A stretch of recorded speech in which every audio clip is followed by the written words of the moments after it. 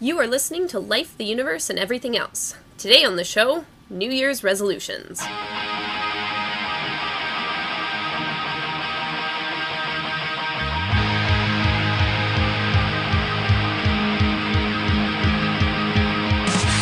Life, the Universe, and Everything Else is a program promoting secular humanism and scientific skepticism that is produced by the Winnipeg Skeptics and the Humanists, Atheists, and Agnostics of Manitoba. You can email your questions, comments, or criticisms to us at lueepodcast@winnipegskeptics.com. Show notes, references, and relevant links for all episodes can be found at lueepodcast.wordpress.com or at winnipegskeptics.com/blog. My name is Laura Creek Newman, and today with me I have Ashlyn Noble. Hello. Ian James. And Jem Newman. Hi. Sorry, I was just excited that, because so many people have been getting my name wrong lately. And by wrong, I mean they've been calling me Leung. And I have to constantly correct people, and I'm glad that I don't have to do that. I totally, in my mind, was about to say it, right? and I caught myself and said, nope, It's it's the new one. Yeah, it's the new name. It's only been a year. Come on, it's hard to get used to. That's fair. But I think your greeting is a grunt now. So, did everyone have a decent New Year's? It was wonderful. Pretty good. Yeah. We had a good time. Played some Terra Mystica over at Ashlyn's place. Yeah, it was I good. made a lot of food. It was very good food, though. I ate way too much of it. And it was your anniversary, right? It was our anniversary. Yeah. 5 You years made together. it. Yay. Yeah, well, 10 years together. Okay. 5 years. married. Yeah. Who's counting, though, right? Yeah. You guys, apparently. Absolutely. Society is counting, man. All right. So, as mentioned, the topic today is New Year's resolutions. But before we get into that part of the show, Jem got a very interesting little stocking stuffer that he would like to share with everybody. So, Jem, take it away. I love my family. And I even like them a lot of the time. Interesting. And I got some socks, which will keep the Yule Cat at bay, luckily, as we discussed in our previous episode, but they will also keep my feet warm. These socks are a little fancier than usual, and I thought I'd talk a little bit about them. They are called Incredi socks, It's starting out well. and they use anion technology. They're bamboo charcoal socks. They are very comfortable. Does the charcoal keep your feet from smelling? It might make them more flammable. I'm not. Well, let's just go over some of the claims on these socks. They apparently increase blood flow and circulation. I don't know if they're magnetized in some way. Not that that would help. They help foot fatigue. I assume that's fighting foot fatigue, but maybe they're fighting on the side of foot fatigue. They're organic. They're made from bamboo from the mountains of Taiwan. And they're great for cold feet. Which I'm not sure is unique to these socks or just a property of Maybe socks you need, in general. chronically cold feet, Okay. like some diabetics have. But luckily, there is a description of how they work. Oh, good. You know, I think they're like gloves, but for your foot. No, it's the how they work is not like instructions on a packet of toothpicks. It goes a little further than that. It says, Incrediwear fabric releases negative ions. So I guess the socks are constantly shedding mass. The negative ions vibrate cellular walls, presumably your cellular walls, but maybe any cellular walls. The vibrations increase circulation within 20 minutes. No uncomfortable compression needed. They come from VitaHealth. And they were $12.99, which is That's an astonishing price for socks. almost an order of magnitude more than I'd pay for a pair of socks normally. As I said, they are very comfortable and warm and cushiony. They have directions. The directions say, wear as needed. These socks can be worn 24/7. Ew. That's a long time to wear socks, actually, now that I think about it. Wearing a socks for a full 7 uninterrupted days? Yeah, that'd be pretty gross. Maybe just 24 hours. But I'd put a limit on that. 24/7, okay. Benefits and properties, 200 thread count, so you could use them as sheets, I guess. They're antimicrobial. They reduce pain and swelling. And as previously mentioned, they're great for cold feet. If your feet are cold, we recommend wearing socks. These socks specifically. There is also a thermoregulating, like, infrared picture on the back that shows, like, these feet are wearing normal socks and they're slightly colder. Although you can't really, tell the difference between the two. Yeah, I'm not sure which one I would pick as the warmer foot. Oh, it has a breakdown of the makeup. So the bamboo charcoal fiber takes up 50% of the sock. The cotton takes up 33% of the sock. And 17% of the sock is flexible fiber. So, like spandex, then. Elastic of some kind. I just didn't want to say that. Oh, I just Yeah. assume anything flexible. the other fibers are inflexible. And there is, of course, a single testimonial on the back of the packet from Chris Boone of Chico, California, who I assume is a famous person. Maybe it's just some guy. Like, this one guy liked our socks. I think we've talked about my socks enough. I just wanted to say I'm very grateful for this gift. They are wonderful and comfortable, and I enjoy wearing them. They're also a little shorter, so I don't have to fold the top down, You fold the top over in your normal socks? Oh, Absolutely. We both do. Yeah, look at that. Gotta pull my long johns up. Why? There. Why wouldn't you just pull the sock up? Because if you pull it all the way up, then it goes up like uncomfortable. half your calf, and then it slides down and Are bunches these up. the socks? No, No. these are a different pair of socks. You are way dorkier than I ever expected. Wait, Even after all these years. it's a clean, neat fold halfway through. I've also neck of the always done sock. this. We have something in common, Jem. You guys are meant to be together. Yeah. Clearly. And Jem is also wearing long johns indoors, which I find kind of strange. This is fucking Winnipeg, man. Yes. So. I'm wearing pajama pants because the last time we were over, we discussed how we are now at the level of friendship where we can just wear pajama pants. I'm coming in sweats And next unicorn time, then. slippers. So, I think that's enough talk about Christmas presents. I hope everyone had a lovely winter holiday time, if that's what you do, and if you didn't, I still hope the days were lovely for you. We've just passed the new year now, and one of the most well-known parts of the new year is making resolutions. This is a very common thing in North America. A lot of people like to do this. It's very hyped up in the days coming up to New Year's Eve. Then we all scramble madly to try to keep up to our resolutions Fresh the day start. after. Yes, it's a Yeah. fresh start. It's rebirth, rejuvenation. You mentioned North American. Are we going to talk about if it is a thing that happens throughout the world as well? Actually, yes, I was going to mention about that. So, we do this a lot in North America, but this is not the only place to do New Year's resolutions, and probably not the first place to do New Year's resolutions. Segway!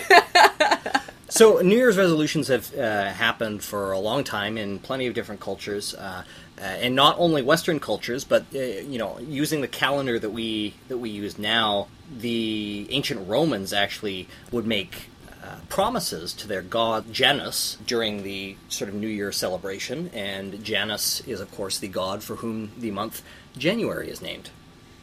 And even when you look back at the ancient Babylonians, they, at the start of the new year, they would promise to their gods that they would return any objects that they borrowed from their neighbors, and they would make sure that all of their debts are repaid this year. Keep Janice in January. Yeah, keep Janus in January. So, ancient Romans made New Year's resolutions. They did indeed. I don't have any details actually on what they resolved, but I think that we have some data on the most common New Year's resolutions these days. Yes, we do. So, Bet if we pause for like 10 seconds, all of our listeners can think of the top 5. yeah. It's not a shock. So actually, that's actually a really good point. Before we get into the most common New Year's resolutions as compiled in some surveys over the last 20 years, I want to ask here, does anybody here make a New Year's resolution this year? Yeah, I do every year. Yeah? I like them. Do you want to share anything, either this year or maybe another year, what you may have done? Mine tend to be, I do really good at motivating myself by making myself do streaks, like I have to do something every day. Okay. But the flip side of that is, if I miss a day, then everything is destroyed forever and I quit it. Yeah. Last year, one of the ones that worked out really well was taking a picture every day. And so I missed like 3 days of the whole year, and I couldn't find even like a screenshot that I had taken from that day. Oh, and no. So those days are really annoying me, but otherwise I did really good at that, and it served as a really good memory of the year. So now I can look back at all of these pictures I took, and I organized them, and I gave a little caption to each one. Nice. So that was pretty cool. This year I have made it a goal to get 30 minutes of fitness every day, because I have really fallen down on that since it got cold. Yes. We live right by the biggest park in the city, and so going out for a walk during the summer, we were doing that every day, and it was so great. Yeah. And then it got cold, and we were like, no, it's time. And also to ramp up my production of lampwork beads. So I have So made... kind of 2 resolutions then. Oh yeah, I always make a few. Oh, wow. I never go with one. Wow, you're industrious I really there. like them. I'm a big fan of, it's a starting point. And I also usually do something around my birthday, like this is the year that whatever is going to happen. Yeah. Okay. Wow. And they usually work out pretty good. Like they're at least motivating for me. I usually don't manage to keep them through the whole year, but I'm not a person who gives up after like a week. Okay. It usually takes at least 6 months, and then my birthday is in July, so there you go. And since atheists have no purpose, There you go. Gives you a goal, right? Yeah. At least in the short term. Nice. Wow, I'm very impressed with that. Anybody else? Well, I don't. Owing to the atheists having no purpose. You just drift through life. Yeah, exactly. Well, more or less, yeah, because I found it very interesting that you have multiple New Year's resolutions. Isn't that typical though? Like, don't No, usually 'cause people have lists of resolutions? I have 0. I don't know. A short list. Yeah, it's a very short list. Yeah, I don't know. I think it's one of those things that kind of plays into the idea that Valentine's Day is this day that we've established is February 14th, right? Yeah. Yes. I seriously had to think about that for a second because I didn't know. And it's like Mallory's a lucky girl. Yeah, she doesn't listen to these. And then you put so much significance on that one day that the week before, the week after, 6 months after, 6 months before are all of a sudden nullified because you forgot to get somebody flowers on this one day. So I feel like making a resolution on this one day, while it's tradition and while it's fun, and it can be obviously very motivating, and that's great, and I don't take that away from anybody, it doesn't work for me because I don't see the significance of this one day because, we think that it's the 31st of December or what have you, but given the time zones, it's not the 31st on the other side of the world, so you know what I'm saying? It doesn't. It's arbitrary. It is somewhat arbitrary in the grand scheme of things, and I'm not much of a... I don't know. I don't make goals that way, I guess. So. But so Okay. is, like, I will start my diet on Monday. That's really arbitrary. Yeah. Well, But I see your point, though, And I'm not saying that my point of view, I should say, is necessarily a good thing. It may be a flaw of mine that I don't... We have these touchstones that people can use to better themselves or whatever, and I don't use that. So maybe that's a bad thing. Maybe my opinion is less than stellar. But regardless, the bottom line, I rarely, if ever, do it. And if I do, never ever follow through. Nice. I don't believe that I've ever made a New Year's resolution, and I sort of feel like saying, oh yeah, January 1st is arbitrary, but at the same time, I am a lover of arbitrary rules. I revel in them. Right. So I can't use that as my excuse, but I do try to better myself, and I actually found, especially when we were expecting Kira, our daughter, I found that I was taking stock of my life and doing that thing that people do when they reach some sort of landmark in their existence and say, okay, there are things that I want to do with my life. I've always wanted to be able to juggle, or to be able to ride a unicycle, or apparently be in a circus, I guess, I don't know. But there are things that I wanted to be able to do, or things that I wanted to accomplish, and I started thinking to myself, these aren't just going to happen. It's up to me to make these happen. And so I started actively working toward doing the things that I wanted to do. And I didn't start it on, January 1st, but I think that spirit is very similar, Absolutely. And one of the things that I find most helpful is having a system. I am one of those people who can't just rely on myself to remember to do things. I have to somehow make it a habit, have a system. And I totally agree. For drinking more water in a day, they say drink X amount of water. You could probably... I'm pointing at... Of course, nobody can see, but I'm pointing at Laura. How much water is appropriate to drink in a day or whatever. I find that it can't just be like, oh, drink more water. That's not a thing. I have to have an actual container and say, I have to drink 5 of these. Water, yeah. This is what I got to drink in a day, because then it breaks it. If I can have one big ass, like one of those water coolers that I can just drink directly out of, and I know it's like, okay, I got to do this in the day, that would be excellent, but of course I don't do that either. Okay. Going to what I just said, so I agree with you, Jim, that having the system definitely makes things easier to do. You all bring up some really, really good points, and these are some of the things that I want to address throughout the podcast, too. In terms of my own New Year's resolutions, I have not made any in the last few years. I've never been a huge goal setter. A few years back, when I was much younger and more naive, I would set New Year's resolutions because that was the thing to do, and they'd always be incredibly vague and unhelpful, and I would never follow through ever on them. But I didn't really care either. It wasn't something that I was like, oh man, I didn't follow through. I was just like, oh yeah, I forgot about that. Oh well. And then February would roll around and it's all good, right? So that's my history. I've just sort of given up on it because why bother? And usually it's like, oh, it's New Year's Eve. I've got so many other things going on. I forgot to make a resolution.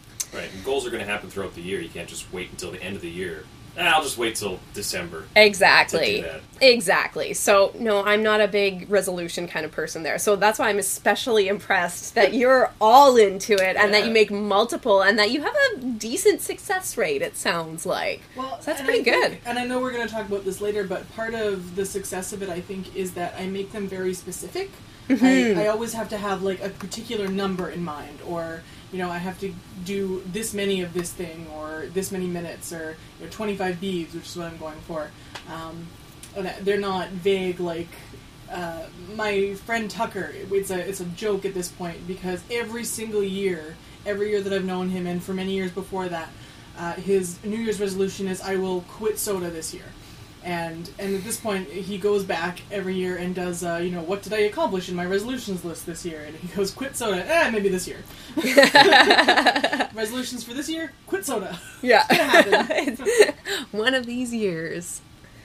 Yeah, no, and that's a really good point. And yeah, I want to touch on that a little bit later, but that is a really important step when it comes to making resolutions. And really, when we talk about New Year's resolutions, it sounds like this special thing that can only be done at the beginning of the calendar year, but as we've already talked about, you can clearly set goals anytime, and really the basis of it is behavior change. That's really what we're trying to do, either learn a new behavior, change a behavior, or maybe quit an old behavior that you're not so happy about. And that's really what it comes down to, and there's a lot of really important steps that you need to take if you're going to be entering into any kind of behavior change.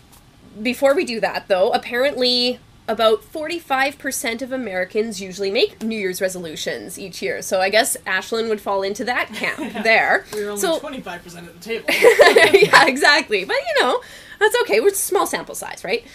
So about 45% makes a resolution most years. About 17% make a resolution sometimes, and about 38% never make a New Year's resolution. So at this table, we're pretty much at 75%, at least for the last few years. Would actually be a different distribution because of the whole, all of you guys were like, it's just so arbitrary. Like, I wonder if that's a very skeptical point of view. A lot of skeptics are very sort of analytical, and in a lot of cases, I think needlessly analytical. I mean, I'm not saying that you shouldn't be analytical, but I think we also have a tendency to be analytical about things that, you don't need to be analytical about. I think maybe skeptics may have been more likely to come across some information about, say, behavior change or goal setting or something that would help them understand this kind of thing rather than maybe the general public. And so maybe that's why there might be more skeptics that don't do that kind of thing. Because and maybe 75% of skeptics always make New Year's resolutions, and this is just who knows? Yeah, exactly. Like I said, small sample size, guys. We're engaging guys. in the hasty generalization fallacy. Okay. Anyway, if you make a New Year's resolution, write it. Please do. So in terms of success rates, apparently about 75% of people are able to maintain their resolution through the first week of the year. So, okay, 1 out of 52. All right. About 71% are able to make it 2 weeks. 64% are able to make it to about a month. And then it goes down to about 46% at 6 months. And it starts dropping even further after the 6-month point I there. would not have expected 46% of people to make it 6 months. Mm-hmm. That actually seems... Surprises me. Yeah, I agree. That seems quite high. I would have thought that it would have dropped off. I mean, again, even just thinking about my own family, people that I talk to, I guess I don't really know a whole lot of people who do in the first place, but I would have thought that would have dropped to zero, pretty damn quick. I know for me, when I did make resolutions at some point in my life, they always just... Yeah. At 6 months, I would have guessed like 5%. Yeah, apparently the number of people through the year who are successful in achieving their resolution actually does drop to about 8%. Okay. Good call. So, it does drop to single digits. And so I imagine just every month that passes after that 6 months goes down even further. And we're talking about a small subset of people here to begin with, because that's maybe 50% made a resolution, maybe. And this is also self-report data, so I'm sure there's plenty of, as we'll talk about how the resolution is phrased, there's plenty of wiggle room for people to, fudge their numbers and say, that was pretty much successful, right? Exactly. Okay, so let's talk a little bit about some of the common resolutions. The top 10 list includes, number 1, lose weight. Number 2, getting organized. Number 3, spend less, save more. 4 is enjoy life to the fullest. Number 5, staying fit and healthy. Number 6 is learn something exciting. I would like to help everyone learn something exciting this year, which is, for those of you who are not big fans of reptiles, there are plenty of turtles that when they're underwater they can breathe through their anus. Delightful. It's a new fact for you. You learn something. I think I technically exciting learned this that year. yesterday. Yeah, I got that from Brendan. It just took me a minute to vet it to make sure it was not. Yeah. I thought he was saying backs, not butts. No. Through their butts. They breathe through their butts. I mean, that's pretty impressive. You have to have a system that works that way. That's pretty impressive. So there you go. Yeah. You have already achieved There your we New Year's go. resolution by listening to Okay, this let's podcast. finish this top 10 list. Number 7 is quit smoking. I'm kind of surprised that that's only Yeah. number 7, honestly. That's shocking. That's a little low, I feel. Because there's a lot less smokers these days? Could be. Maybe it used to be higher. That's a good point. Number 8, I like the phrasing of this one. Help others in their dreams. Isn't that so warm and fuzzy feeling? Well, It's yes, just like, oh. Fuzzy is the operative word. Yeah, exactly. Also, the way that it's phrased, it sounds like Freddy Krueger. Like you're going into someone's dreams. I want to be in Inception. Thank you. You're helping them ride the magic unicorn. Right. You're helping them onto the thing in their dream, and then Absolutely. and then you leave their dream. I guess. Yeah. And do their thing. Yes. Number 9 was fall in love. And number 10 was spend more time with family. I thought it would be fall out of love. Dump everyone. So those are the most common resolutions that are made. I'm sure the wording is some variation thereof. So when I see this list, now I'm going to preface this, as some of you may know, I am a dietitian and I work in a bariatric surgery clinic, and a lot of what we do is behavior change, learning new behaviors that people are going to need in their lives after surgery. So through my experience there, I've learned a lot about the behavior change process and goal setting and whatnot. So when I look at this list of how these resolutions are phrased, I sort of sigh, because I can see pretty much with all of them why people might have problems meeting resolutions or being successful in their resolutions. With some of Why is these... that? Why is that? Well, first of all, they're very vague. And Ashlyn had commented on this before we started as well. When you look at a lot of these things, they don't really tell you anything about what you're going to do. They kind of tell you sort of what your end goal might look like. Something that just occurred to me too, though, is that because this was a survey, it's possible that they took like a lot of different answers and lumped them into groups. For sure. Like maybe if somebody said learn something exciting, maybe 5 people said learn how to skydive, and 5 people said learn how to scuba dive, and that was both lumped into the same category. You're saying that turtles breathing through their butts isn't going to qualify. Right. Right. Damn it! Well, I tried. Yeah. Very good effort. You're probably right. I don't have the info on that. But I also think that a lot of people will just for sure. put down, staying fit and healthy. Yeah. Okay, Yeah. that's great. So what you're saying is that sort of without specifics, it's difficult to actually attain a goal because it's so wishy-washy in the first place. And Well, you don't that's have any exactly it. metric to measure it by. Yeah, Exactly. you can't measure success, and you can't really work towards something unless you have specifics. Well, and this is something that I say to my patients a lot of the time. How are you going to know when you get there if you don't know where you're going, right? You know, if you just sort of start driving on a road, but you don't have a destination ever, a real full destination, well, then you can keep driving forever. And will you ever achieve your goal? Well, I don't know. Maybe. Like you're saying, lose weight is all well and good, but lose 5 pounds is a better goal because you're saying that you weigh X. Now you need to weigh X minus 5. That's a much more specific Right. way of stating that goal. Just like Makes getting sense. organized is, well, does that mean in your work life? Does that mean in your personal life, right? Whereas you That's could a say, bizarre thing. put a filing cabinet in my office and use a labeling system. That's a very specific way of saying, okay, this is That's how what I'm I'm gonna going do. to get organized. As John Hodgman says, specificity is the soul of narrative. And I actually use a modified version of David Allen's Getting Things Done methodology to organize my life and make sure that I achieve the things that need to get done. And what I've done is transitioned from just setting goals, which are typically sort of vague endpoints. So an example might be replace the backsplash in the kitchen, to setting discrete action steps. So, for example, I might have a list that says, measure the backsplash area, select the tile that goes with the cabinets, purchase the appropriate quantity of this tile, watch a minimum of 2 independent tile installation videos on YouTube so I can figure out how to install them, etc. Very important. And what I do is I write these steps down for myself. And what that does is it helps front load the mental energy of planning so that when it comes time to actually get the stuff done, to actually do something, my barrier to starting the project is much lower. I never have to flounder and say, okay, I need to do the backsplash. What do I have to do about that?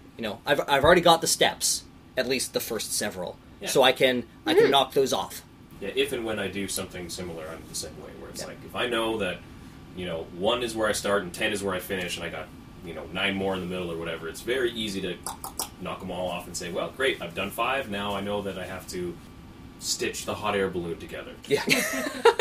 like if you're trying to accomplish a goal and you know it's going to be sort of a... By the way, number 10 was go around the world in a hot air balloon, obviously. Yeah, sure. That was- Obviously. that was clear. Yeah. No, just make sure. I did used to spend a lot of time mentally saying, okay, I need to write this thing, but I really don't want to start, or, it's a lot of work to plan. But if you separate the planning from the doing, then it makes the doing so much easier, in my opinion. Absolutely. Absolutely. The plan is a huge part of it. So making the goal, the end point which is what these resolutions really are a lot of the time, is not the hard part. The hard part is figuring out how you're going to get there. And what's really important, and you guys mentioned this too, is that you break it down into steps, right? You have to make each step sort of like a mini goal, and it has to be achievable, right? And what we talk about in our behavior change a lot is you should feel pretty confident that you can do it. Like 70% confident that you can make this first change. Because if you don't feel confident, you're probably not going to achieve it. Either it's something that's way too big for you to actually do, and you're realistic in your poor confidence level, or sometimes when we don't feel confident, we end up repeating that thought to ourselves. We have really negative self-talk, which doesn't help us in the long run either. So, start with something that you feel confident. Start with something that is doable, right? Watching a tutorial video, that's doable. Just walking up to the kitchen wall and going, okay, backsplash time. Standing That's with your not... arms crossed, looking at it. Exactly. Yep. All right. Exactly. All right, backsplash. It's you and me. Yeah. That's not really doable, right? And that's really important. And every time you, when you break it down into steps like that and you achieve that first step, it builds that confidence further later on, which helps you continue through the goal. And one of the things that David Allen emphasizes is that you want to distinguish between something that is a discrete action and something that is a goal. So learning how to install the backsplash is not a good step because that's vague. But watch 2 YouTube videos from different contractors, how they do it. that would be a specific action that you can take. Makes sense. So you don't have to sit there and think, okay, so how do I figure out how I'm going to do that? Learn how to play guitar. Well, Yeah, exactly. What does that You know, even mean? sign So- up for a guitar class. Yes. Right. Buy guitar. So has anybody here heard of the term SMART goals at all? No. No. So SMART is an acronym. It's Oh, very, of very course it is. common. Yay! We love acronyms. So SMART goals are specific, measurable, achievable, realistic, and timely or time-based. Oh, yeah. We had to do a bunch of this when we did our 5-year plan for the choir. Oh, it was terrible. You know, it is really annoying when you think about it, and sometimes it can be really grueling. However, as you guys were already talking about, like, for example, the learn to play guitar. Well, that's not a SMART goal. Okay, that's what you want to do, but it's not, it's sort of specific, but it doesn't give you any of the others. But sign up for a guitar class starting this date.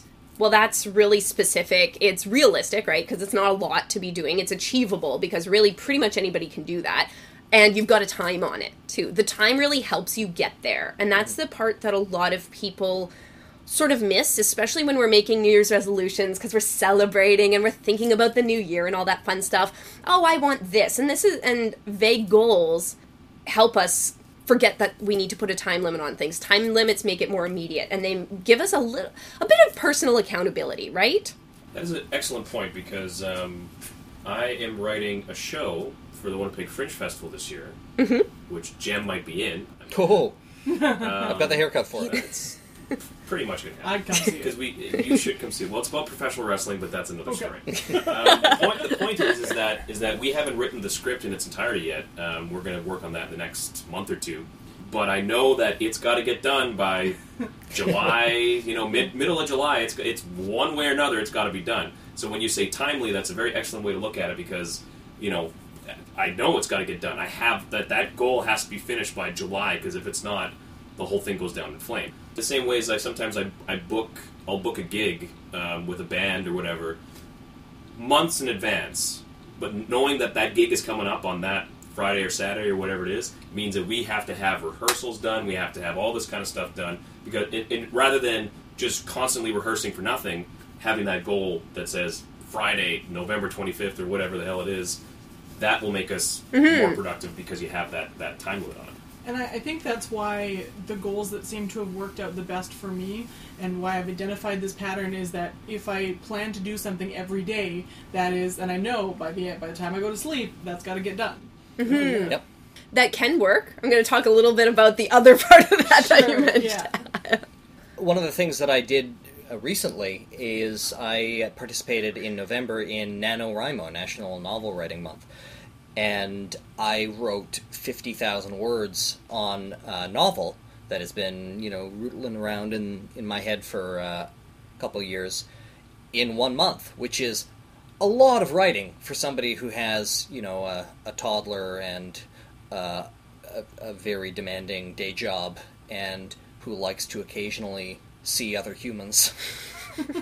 And obviously I have a very supportive wife to thank for helping me do that. But having that goal and breaking it down, okay, this means I need to write almost 1,700 words a day, which is a lot. Having that goal, even for people who don't, and there are lots of people who don't finish NaNoWriMo with 50,000 words, they get a lot more done than they would have if they hadn't had like the time limit? the November 30th deadline looming in front of them. Yeah. Is 50,000 words is the kind The of winning national limit, yeah. thing? Yeah. You're, like the goal is to write a novel, but the novel length is set at 50,000 words, which is a short novel by today's standards. It's like the length of The Great Gatsby. So you wrote 50,000 words of your 490,000 yeah, words. it's not epic fantasy, so it probably won't be the length of a Brandon Sanderson novel, but the first draft will probably be at least 100K. So moving forward, as much as I want to hear about Jem's novel, let's keep moving forward. My tone really said it, hey? On that thought of the SMART goals and the timeliness, looking at some of these top 10 resolutions, enjoy life to the fullest. Okay, well, what on earth does that mean, right? And maybe the person writing this has an idea, but I bet we a lot of we don't, and I bet a lot of those people really don't specifically know. They may know they want to feel a certain way. It's super easy. He or she wants to enjoy, they. This person wants to enjoy life more than anyone else, to the most full. Okay, so we know what Jem's description of this is, which is still not helpful in terms of being specific or measurable or timely. You survey the population, you figure out how much they enjoy life. Enjoy it more than the most. Life's about 80 years, so that's your time frame. Right, It's 80 okay, years. I see. So it's a really long-term Long-term, commitment long here. scale, yeah, exactly. Obviously, a lot of the resolutions that a lot of people make are not very specific, which is not helpful in goal setting. Something else that I notice about this list is that there's a few things on it that are pretty unrealistic. And I'm not talking personally unrealistic. I'm thinking like just something you might call like a pie in the sky goal. Top resolution number 9, fall in love. Seems like a really bad idea to make this as a resolution, because this is something that you may or may not have control over, depending on where you are in your life, who you meet, if you're compatible with people. There's so many factors in there, and it relies on someone or other people as well, which is always a really bad way to set a goal. If you need someone else or multiple other people to complete your goal, it's gonna fail. It doesn't say somebody else has to fall in love with you. It could be unrequited. You just have to be obsessed with this person. Okay. But, yes, the fall in love thing is rather crazy because, I mean, you know, it doesn't everybody always say the more you look for it, the less likely it's going to happen for you. It has to just, if you're out there putting it out there, it's not going to happen. It's the meeting in the, you know, grocery store, both you're reaching for the last banana. That's when love sort of finds you. Is that kind of, or is that too much of a trope of? You know, I think it loveliness? probably is some of a trope, Yeah. but I think there's some truth to that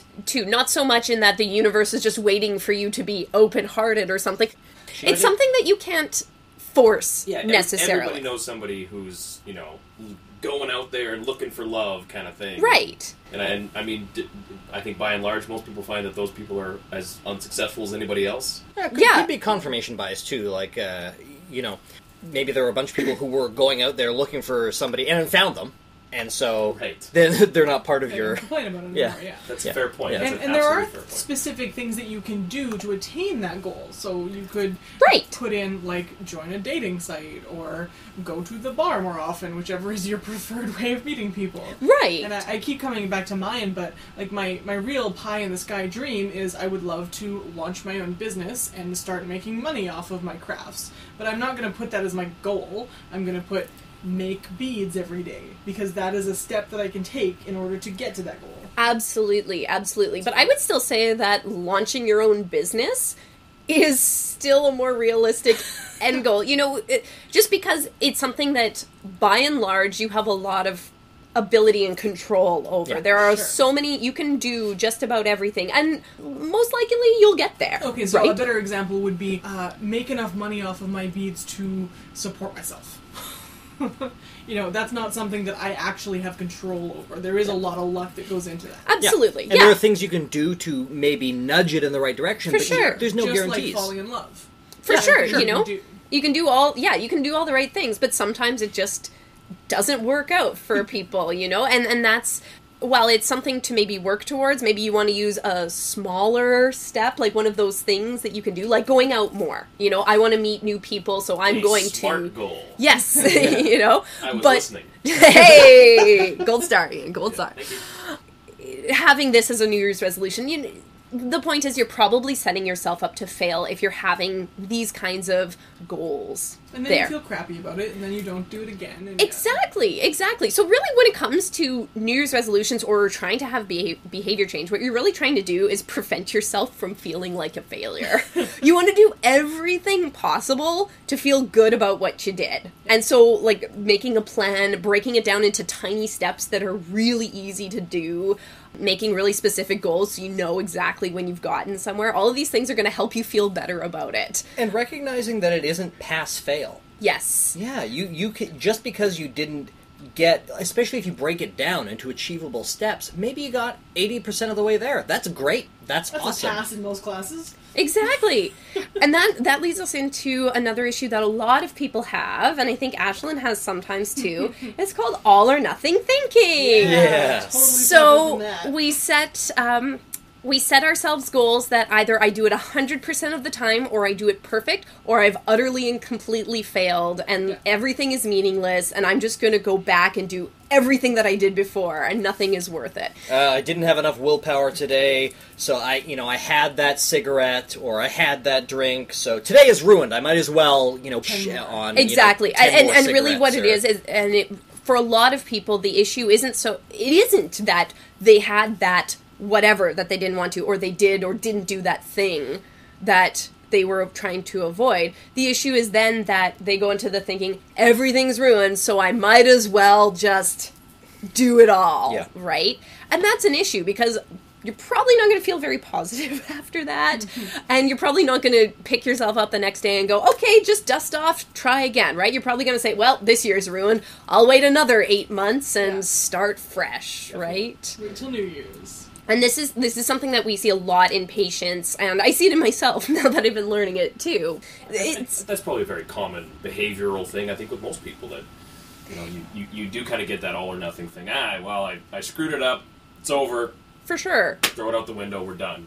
We'll start again some other time. For sure. And if you're at all a perfectionist kind of person, or if you're in a situation, and lots of areas of our society are very, it's not good enough, it's got to be great, you've got to be the best, you've got to make the most money, you've got to be this, you've got to be that, and so if you're not there, then you're worthless until you're the number one. And so we get those kind of ideas as well, so it just perpetuates that. So what's really important to know is that anytime you're making a behavior change, you're going to slip up. You're absolutely 100% going to slip up. It's normal, because humans are not perfect people. So if you go in with the expectation knowing that I want to do this every day, but I know that I'm going to miss some days, and that's okay, people who enter behavior change with that are far more likely to achieve their goals than people who don't give themselves that leeway. And they're also, when they have that kind of slip, those kinds of people are far less likely to say, well, the day is ruined, or the week is ruined, or the month is ruined, or the year, and binge on whatever it is, or just completely give up whatever behavior they've been trying to work on. Yeah. It's a hard thing to do, especially if you're a person who's really hard on yourself, but it's important to give yourself that leeway, because no human ever has made a behavior change and never slipped up once. If they claim that they have, they're lying. Guaranteed they're lying. We talked about the arbitrary nature of the January 1st, right? I mean, yeah, it's a new calendar year in that. But as we kind of mentioned, for some people it's a great starting point. You can kind of block that into your life and saying, this is the day, and you plan for that because you think about it ahead of time. And that for other people, it's maybe not a good time. So if you're going to make a resolution, you really need to ask yourself first, is this a good time to make change in my life? Right? Because for some people, maybe it is, but for a lot of people, maybe January 1st is a pretty terrible time to make change in your life, right? Maybe you're on vacation, or maybe you're sick, or maybe you've got some stresses going on, or maybe you're just doing it because you just remembered it was New Year's Eve and you need to make a resolution like I used to do. Well, a lot of people also have a really hard time with January. It's the middle of winter and everything is so Right. bleak, and so it's a hard time to motivate yourself to do stuff. And usually depending on what industry you're in, where you work or whatever, for a lot of industries, the holidays are the boom time. Right. Especially for me, like the weeks leading up to January, and even the first couple weeks of January are fairly busy. And it is a bad time to think about anything else other than, I have to get through 8 hours of work without my brain exploding. I don't have time to worry about goals. I just need to get there and survive. Whereas I think some people maybe who are, like the concept of people getting time off at Christmas is so bizarre to me. I've never had that in my life. Never once have I had a job where it's like, oh yeah, we're closed for, 2 weeks around Christmas, so go home, you're fine. That's very strange. But I can imagine if you have that sort of lifestyle, you might have more time to devote to getting your goals in order and maybe trying to make them happen because you know that New Year's is coming up. Yeah. I also just want to note that the holiday season, January 1st, isn't bleak for everybody. there is a Southern Hemisphere. We haven't forgotten about you, Southern Hemisphere listeners. Yes, all you sunny beach Yes. Christmas Day We goers. just hate you a little bit. Everybody who listens to this podcast and lives at the equator, screw you. In the nicest possible way. Right? In the keep listening to our podcast. Last night, for us, it was minus 46 with the wind chill, Oh, I dear think. So. Lord. So not Which, fun. That's which is terrible. what in, do you know what that Oh, is that in was, Fahrenheit? yeah, that's Basically the centigrade. I same don't in know. Fahrenheit. Yeah, because it's- they're super Yeah, cold. Be once like you hit like minus minus 40, 49 you're or- just Yeah. kind of, Yeah. you're kind of there. It's damn cold. damn cold. So it's really a personal thing, but it's important to take stock of that in your own life and really think about what's going on for me. Now, on the flip side of that, you also have to ask yourself, is waiting to start a goal or behavior change necessary right now because of X, Y, Z?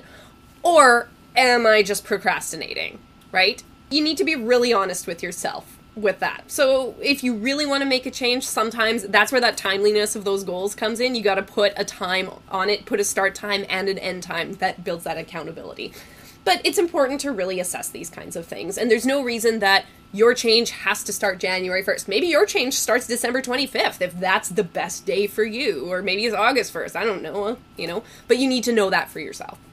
Sorry. I often have mine begin whatever like the next day of work is after because I mean January 1st you've got leftovers still, you just Yeah. sit around and play with your new toys. For sure. So, you took stock. You said, realistically in my life, I am not in a place to start a goal today. So I'm going to set it on this day. And from there, that is my start day. And that's totally, that's fine. It's just as legit as January 1st. Exactly. See, it's all good. It's all good. So a lot of people think that, okay, maybe they have a bit of a plan. Maybe they don't have a bit of a plan, but they made a New Year's resolution. So the first thing that people think of is, how am I going to get through this year? How am I going to do this? Well, willpower, right? Maybe people in their lives have said, oh, well, you just need to do it. You just need the willpower to keep it going, right? And if you fail, well, your willpower just failed. You weren't strong enough. This is a problem. Anybody heard things like that or thought Yep. things like Yeah, that? of course. Sure. So what is it, willpower really? Essentially, it's the ability to delay gratification, to put off immediate reward for greater reward in the Are we going to future. talk about marshmallows? To not eat that marshmallow. Yes! Yes, so the study that we're referencing was done in the 60s, and it was done with children, and it's a long-term study, and what they did is they had children, and they gave them the option of either having one marshmallow now, or if they could wait 15 minutes, they could have 2 marshmallows. And what they did is they followed these children. They just let the children do whatever naturally came to them. And they followed these children into adulthood. And they found that over the long term, the kids that were able to wait for the 2 marshmallows did better in most of their pursuits in life. And that seems to break class and social barriers as well. Regardless of what area or what section of life they came from, they did better than the kids who went for the immediate reward of the 1 marshmallow. My favorite are the kids who tried to game the system, so they would eat like half the marshmallow, or they would lick it. And they would, because these kids were left alone with the marshmallow for the Right. 15 minutes. And then if they came back, if the scientists came back and there was still a marshmallow there, they would get another one. I think that's an important part of it. It's not that it was just a choice. They gave them a marshmallow and said, okay, we're going to leave you alone for 15 minutes.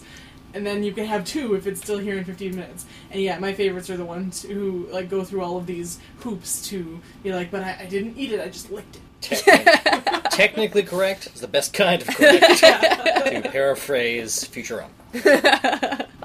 You are technically correct. The best kind of correct.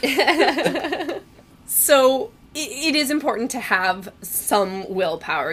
Delaying gratification is really what behavior change is about as well, right? Because if you just want the easiest, the quickest way to feel good, you'll just go back to your old habits because they're easy, right? It's easy to do that. And you're just human nature, you're likely to slip back into those anyway. So, of course, if you can delay that gratification, work towards that new habit, whatever it happens to be, then you're more likely to build that new skill and then feel that reward down the line. So you do need some willpower to start it off. However, willpower is not just a thing that everybody has in the same amount from birth, and some people just don't use it correctly, or some people are just lazy, or something like that. There's a lot more to it than that. I remember having a conversation with you about this about 8 or 9 years ago. She's talking to me, by the way. Oh, yes, with Jem. Sorry. And we were discussing how willpower alone was not enough, and I was on the not enough camp, and you at that time were on the no, you just need more willpower camp. And you've come around a lot, which is great. Man, I was an asshole. So, really, willpower, that ability to even resist the smallest thing, any amount of delayed gratification can be a good behavior change start. And so you need that. However, it's not going to be the only tool. Willpower will not make, for the vast majority of people, will not make the lasting behavior change. It's going to run out at some point. You're just going to crash. You are. And there's a couple things that lead to that. First of all, you really only have so much willpower. Willpower will really take you for a few months at most. For some people, willpower can only take them for about a week or two, which is probably why we see that drop off in resolution success as we go from 2 weeks to a month and further. After that point, you're going to need something else because your willpower is just going to run out. A lot of experts in the field or behavior change specialists talk about thinking about your willpower as pennies in a piggy bank. I guess pennies don't exist anymore for you very young listeners, or maybe people listening to this 20 years from now. What's a penny? Coins in your piggy bank. For our American listeners, pennies still exist for you. Up here in the north, we have made the very smart decision to just not worry about it. Yes. So think of it as coins in your piggy bank, right? You have a finite number of coins. Maybe you have a lot, maybe you have a little, but you've got some coins in your piggy bank. However, if you take a coin out, you're going to run out of coins eventually, okay? So at some point, you're going to run out. You're going to need something else. So you can't just say, I'm going to will myself to do it, because it's not going to work long term. I'm pretty sure I've got about 5 coins. No willpower. I always think of it like a battery that needs to recharge. Absolutely. However you want to think about it, but just think about your willpower. It's not always going to be there in a static amount. It's going to run out. You also need to remember that there are many factors that are going to make your willpower run out faster. So the more different things you're trying to do, so like yourself, Ashlyn, the more resolutions you have or changes you have, the faster your willpower is going to be depleted. Yeah. Because you're trying to spend this same amount of coins. So maybe you only have 5 coins, but if you're trying to spend it on 5 different resolutions, it's going to run out fast, right? I guess I disagree with that a little bit, because I find that as long as the goals are in different enough areas, it doesn't matter as much to me. And you know what? And there's going to be individual things as well. And so that's great that it's working for you. For a lot of people, it's not. Also, the more stressors you're under in general in life, it may not have anything to do with the goals that you're trying to achieve, but the more stressors you have, the faster your willpower is going to be depleted. Even though, say job stress you wouldn't think of that as drawing on that same willpower pool. Emotionally, it all comes from the same pool. Oh, yeah. So if you are trying to make a change and maybe work's not going so great for you right now, and maybe there's some family stressors going on, and then maybe you've got a really nasty cold like I've had for the last 2 weeks on top of it, your willpower is going to be pretty low. And so a lot of people see this as a failure. I've got no willpower. No, that's not it. Don't berate yourself for that. What it is you've just spent all your willpower because of everything that's going on in your life. So it's really important to think about it that way, that you're not a failure because you got home and you said, screw it, I need some cookies right now. That's just the way that willpower works. So you need to know this about yourself and about human nature. $1 million idea. Pills that give you more willpower. If only. Somebody invent that. And this goes back, or at least it touches on something that was mentioned earlier.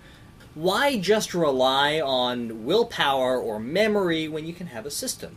So when I was writing, for example, I used a distraction-free work environment called Focuswriter, which basically is a full screen, just writing, and I occasionally had to, tab over to a web browser to do some research or look stuff up. And hey, Facebook and Twitter are always there, right? That's tough. So there's an app that I have called Self-Control, which blocks certain websites, and you can configure it to block Facebook and Twitter for a certain amount of time. Yeah. And even if you uninstall the app, it will still not allow you to access those things Really? for that Okay. amount of time once you've done. Yeah, it's very well written, actually. I was Yeah. impressed by it. And so that is helpful. Yeah. You know, I didn't find that I needed it, but it was there, you know, in case I did, to just supplement that. Yeah. There's also a web extension, You know, which you is can- the same idea, called Stay Focused. Yeah. So, Yeah. and I used to use that when I was trying to write papers because I'm so bad at Yeah. concentrating. Yeah. But, you know, like if your goal is to eat more healthily, you know, eat less junk food, your system might be don't buy junk food, or, you know, Yeah. throw out those Oreos, or, you know, whatever, you know, don't have them in the house. Absolutely, and that's something that we talk about a lot. You know, if there's something specific that you know is a temptation for you, that temptation, that's going to suck your willpower right there. For a lot of people, just looking at the thing that's tempting, whether it's Facebook, whether it's, you know, Oreos, whatever it happens to be for them, just seeing that can be a drain on your willpower. So you're already depleting your pool before you did anything, right? So if you don't absolutely need that thing, get rid of it. Or just make it hard. Make it hard for yourself to do the old thing. Make it easy to do the new thing and hard to do the old thing. Human beings are lazy, and we love easy things. Yeah. So whatever is the easiest path, the path of least resistance, we will follow that, I right? could We are eat- like water. I could eat those Oreos, but then I'd have to get in the car and drive all the way to the store. Exactly, you know? Guess I'll just have the salad. You know, there's lots of things like that. So, Yeah. you know, that part of your plan can be making your life space or your workspace or whatever area you're working on, making it easy to do the newer thing, hard to do the old thing. One of like the it. best systems, I think, is gamification.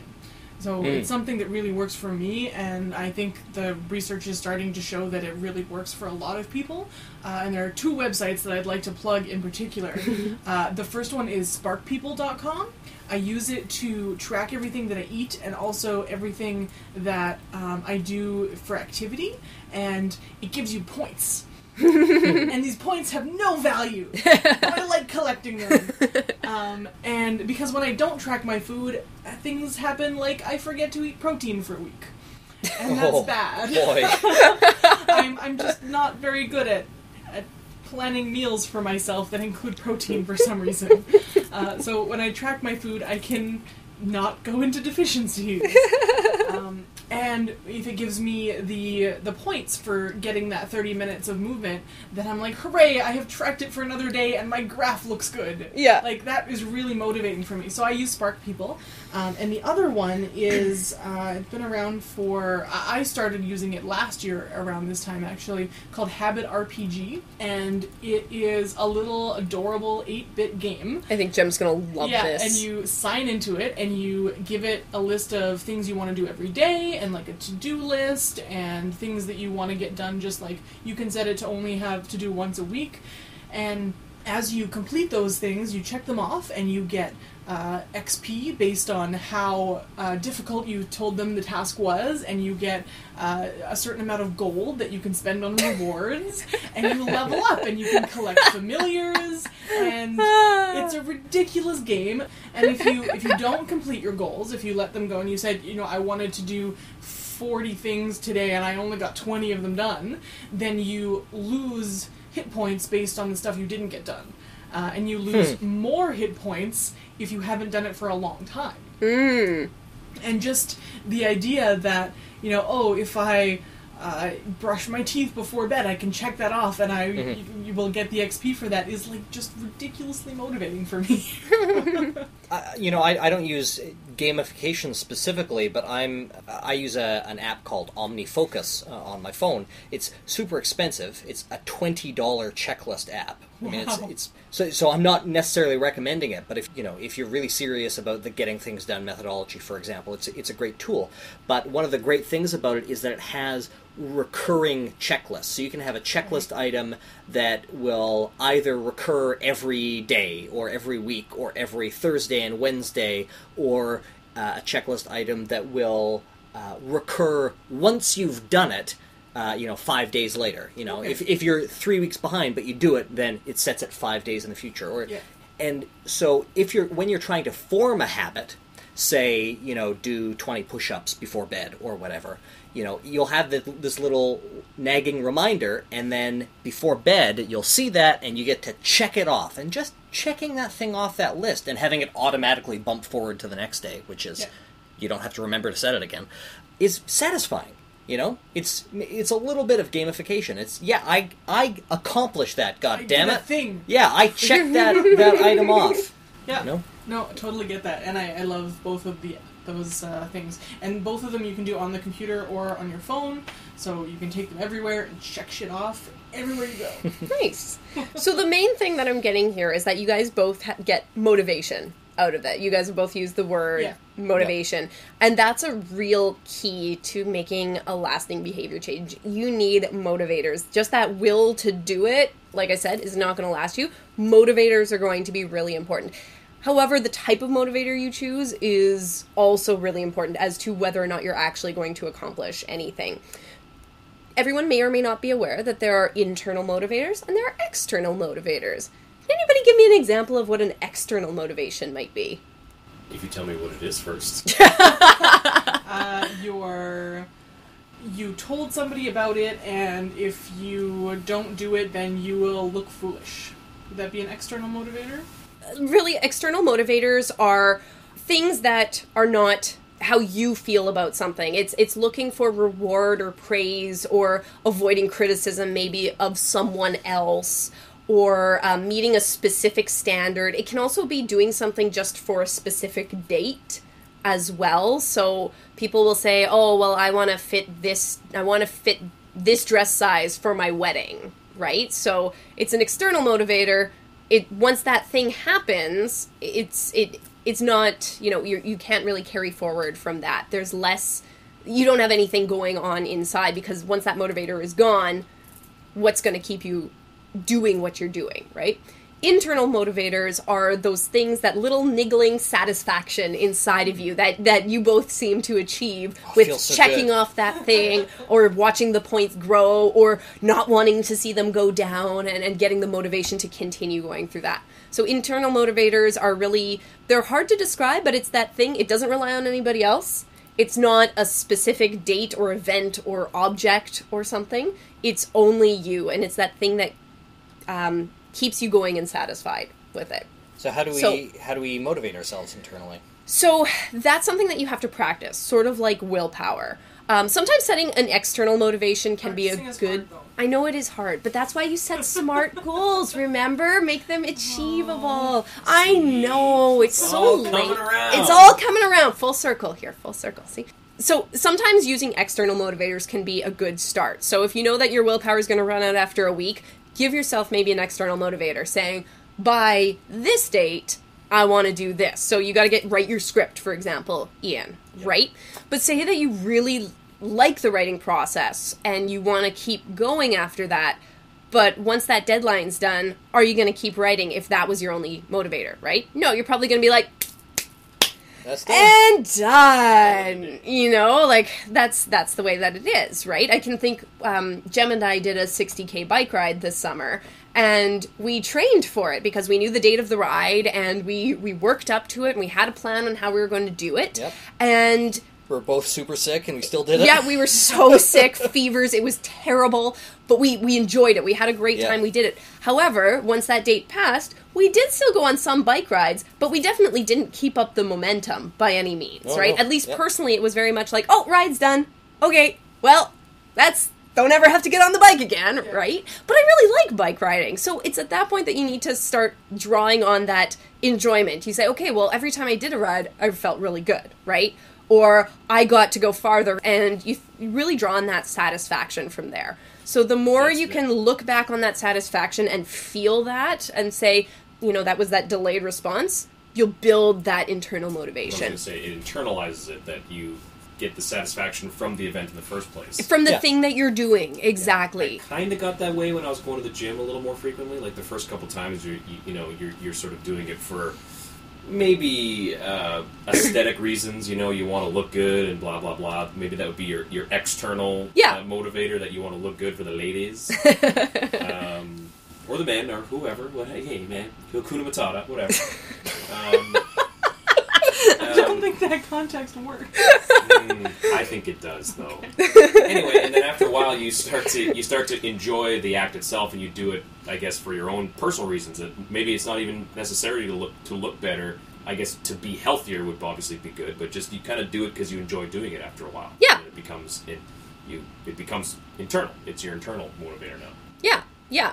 And so the more you can do that, you can build to that point where you're sitting at home, you're going, oh, I just don't want to go to the gym.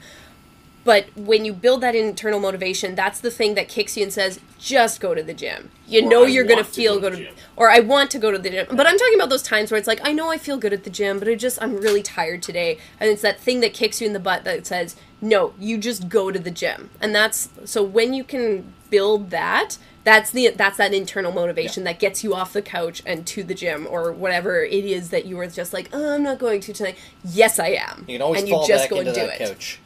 Exactly. After you're done, yeah.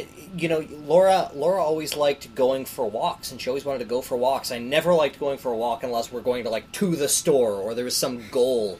In the same way. Yeah, but my external motivation was I know that she wants to do this, and I know that it will make her happy, and I want to spend time with her, so I will go with her. And I know that it's something that I should do because it will keep me healthy and like that. So we started doing it, and quite regularly we will go on walks. Now it's super cold, so not quite as often.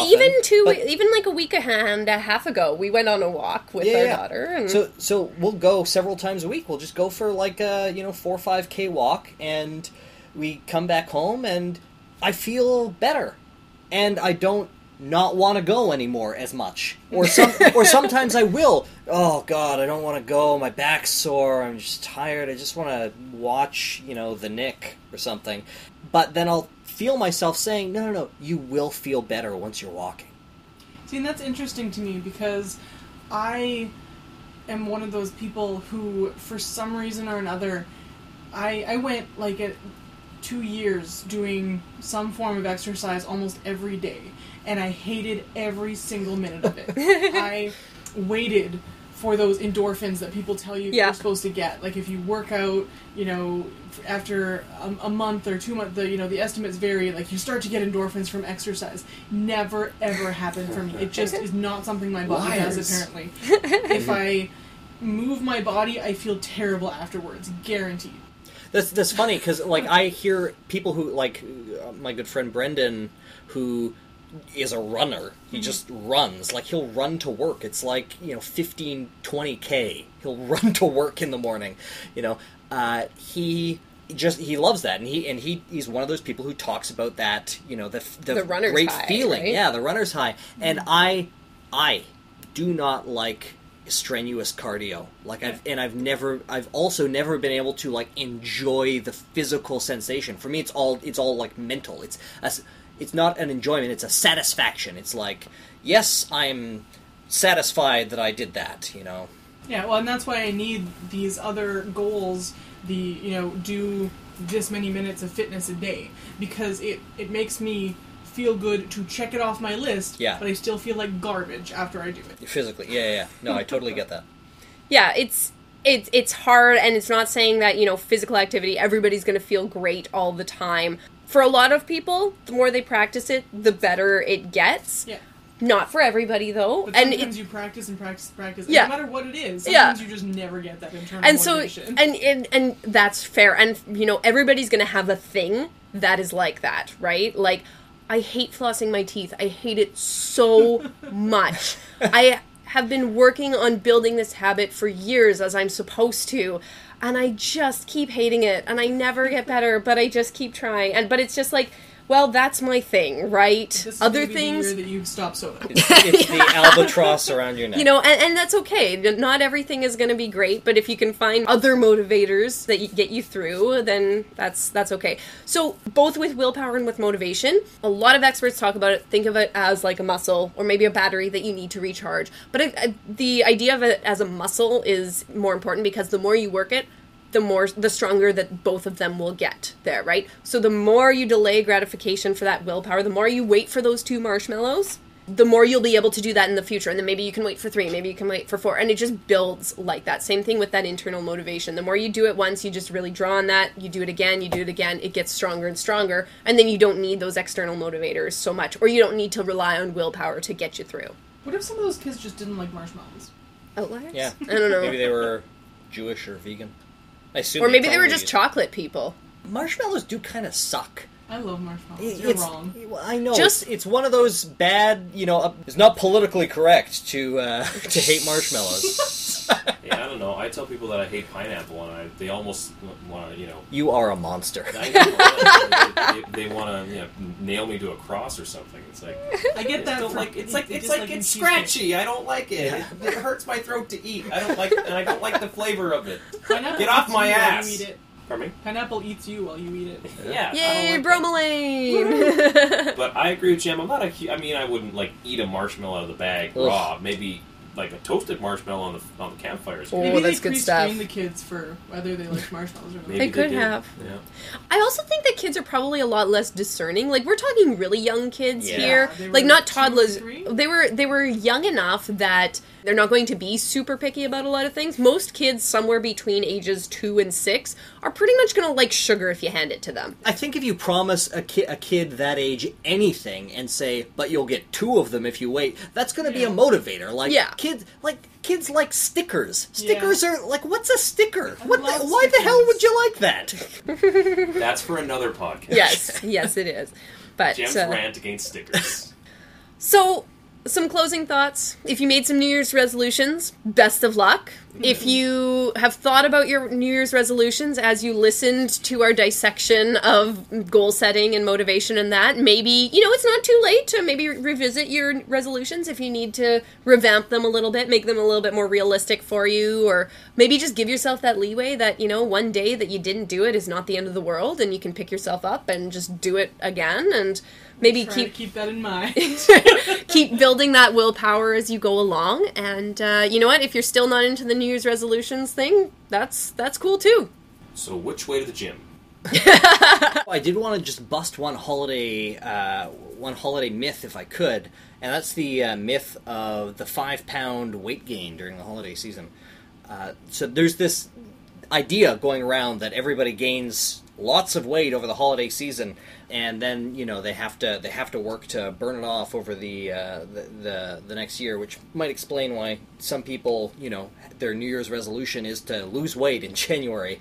Couldn't possibly have anything to do with the horrendously unhealthy attitude our society has toward weight and body image. Can't be anything to do with it. But like a lot of water cooler facts, this is not actually true. There was a study done in the early 2000s that compared people's weight in September and early October to their weight in February, March. And there was an average weight gain of only 480 grams, which is just over a pound for our American listeners. So people on average gain a pound, but the standard deviation, the plus or minus, was 2.2 kilograms. So people gain on average a pound, plus or minus 5 pounds. That's quite the standard deviation. That's not to say that an effect doesn't exist. 0.003 is a pretty solid p-value. There's the p-value for that effect. But there's a huge difference between individuals. Some gain 6, some lose 4, some gain more or less, but it averages to about a pound. But people gain weight as they age, too, on average. So this isn't necessarily a holiday thing only. One of the takeaways of the study was that this weight gain isn't actually reversed. So, the weight that you gain year over year, that sort of sticks with you, and that's fine. That's not a big deal, but it's just one of those myths that people have, that you gain all this weight, eating your turkey and your stuffing, and it's just, it's not true. But what percentage of our brain do we actually use? An average of 1 pound, give or take 5. I use a pound of my brain? Brain usage is... brain is like 3 pounds-ish. Shall we close the show? All right. I think we've talked a lot about the notion of New Year's resolutions, so Thank you, everyone, for joining me today and chatting about your experiences with New Year's resolutions and your ideas on how to make goals happen. You should tell us your New Year's resolutions. Yes. You can do that by emailing us or talking to us on Twitter or Facebook.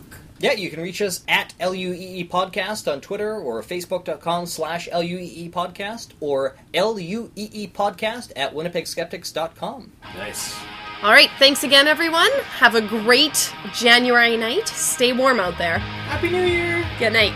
You've been listening to Life, the Universe, and Everything Else. If you have any questions or comments, or you'd like to suggest a topic for the show, you can send us an email at lueepodcast@winnipegskeptics.com. If you want to show your support, which we really appreciate, by the way, you can give us a review on iTunes or Stitcher, follow us on Twitter or Facebook, or just share the show with a friend.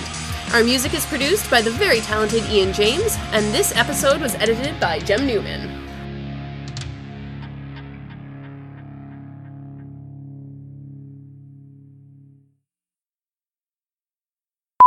We are now at the level of friendship where we can just wear pajama pants. I'm coming in sweats And next unicorn time. slippers. Are we at the Absolutely. level of friendship where I can go get a second cup of coffee while we're in the middle of recording? Go for Only it. if I can.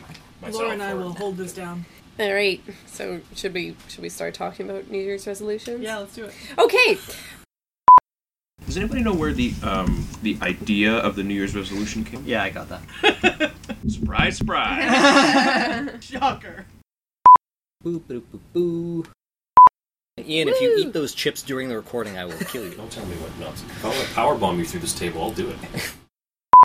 It's gonna fail. It doesn't say somebody else has to fall in love with you. It could be Oh. unrequited. You have to be obsessed with this person to the point where you Yeah, think you it's can tie love. them up in the basement. Okay. That's still sort of Too like... far. Well, I'm It gonna didn't take some time die. to It does open this up. stupid... Ian, here's your chance. Throw me some chips. We've got too many left, but they're all yours. Help me. My computer is... Man, Pringles are delicious. Really? You like Pringles? I love Pringles. Why do you love Pringles? Reconstituted potato matter? That's the best. Yeah. It's just like, just like Okay, well- celebrations food. Oh, I used to do that as a kid. Okay, I have to all the time. recharge You get my stacked computer this here big just a and second. It was so it's just such a satisfying. You waste, felt like though. such a ninja, but Give me- like cutting through the I'm They're gonna all eat, like, gone. one of these things. Oh, it's HP. They are So the helpless. fucking devil, man. I know. Oh, God. Wait. They did send us a free printer. And they did send me a free computer, so I can't complain. But that doesn't mean their products are crap. I'm sorry, in I the have first to... place. They use a pound of brain? Brain usage is- brain is like 3 pounds-ish. Oh, it's got to be more than that. Really? Only Not 3 that pounds? big. Yeah. Oh. Did you guys see the Let's fact check bodies? it. Did you guys go to the bodies exhibit? That was Yes. No, because it's hugely unethical. I went despite it being hugely unethical. Yeah. Yeah, it averages about 3 Same pounds. reason why I eat meat. That is the only reason you still You eat went to the meat. bodies exhibit because it's delicious. I'm hungry.